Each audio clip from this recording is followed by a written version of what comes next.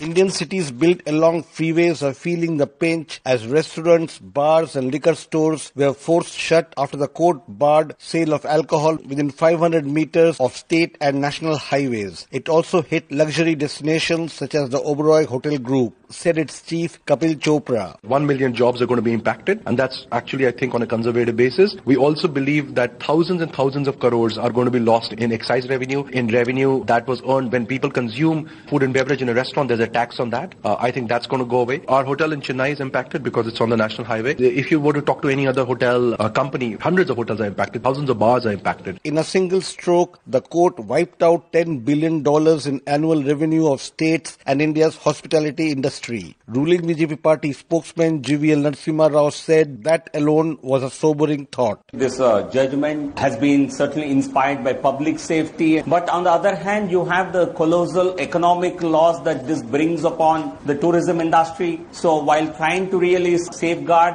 one problem that we are faced with, we are creating possibly even a bigger problem of unemployment. All the state governments are concerned about it. The industry is worried about it. So how do we try and bring about a balancing act of taking the concerns of the Honorable Court into account, and exactly how do we try and minimize the economic economic impact on the industry? I think this is a difficult balancing act, but it must be really attempted to safeguard the industry, to safeguard employment of millions of people. 146,000 Indians died last year in road accidents, many of them victims of drunken driving. Activist turned politician Prashant Bhushan argued the ban must be taken in good spirits. I am not in favor of prohibition because prohibition rarely succeeds, but innovative ways have to be devised to curb the use of alcohol. The order of the Supreme Court regarding ban on liquor shops and bars, etc., serving alcohol along highways is one such curb which will go a long way. For Newsbreak, this is Rana Sen reporting from New Delhi.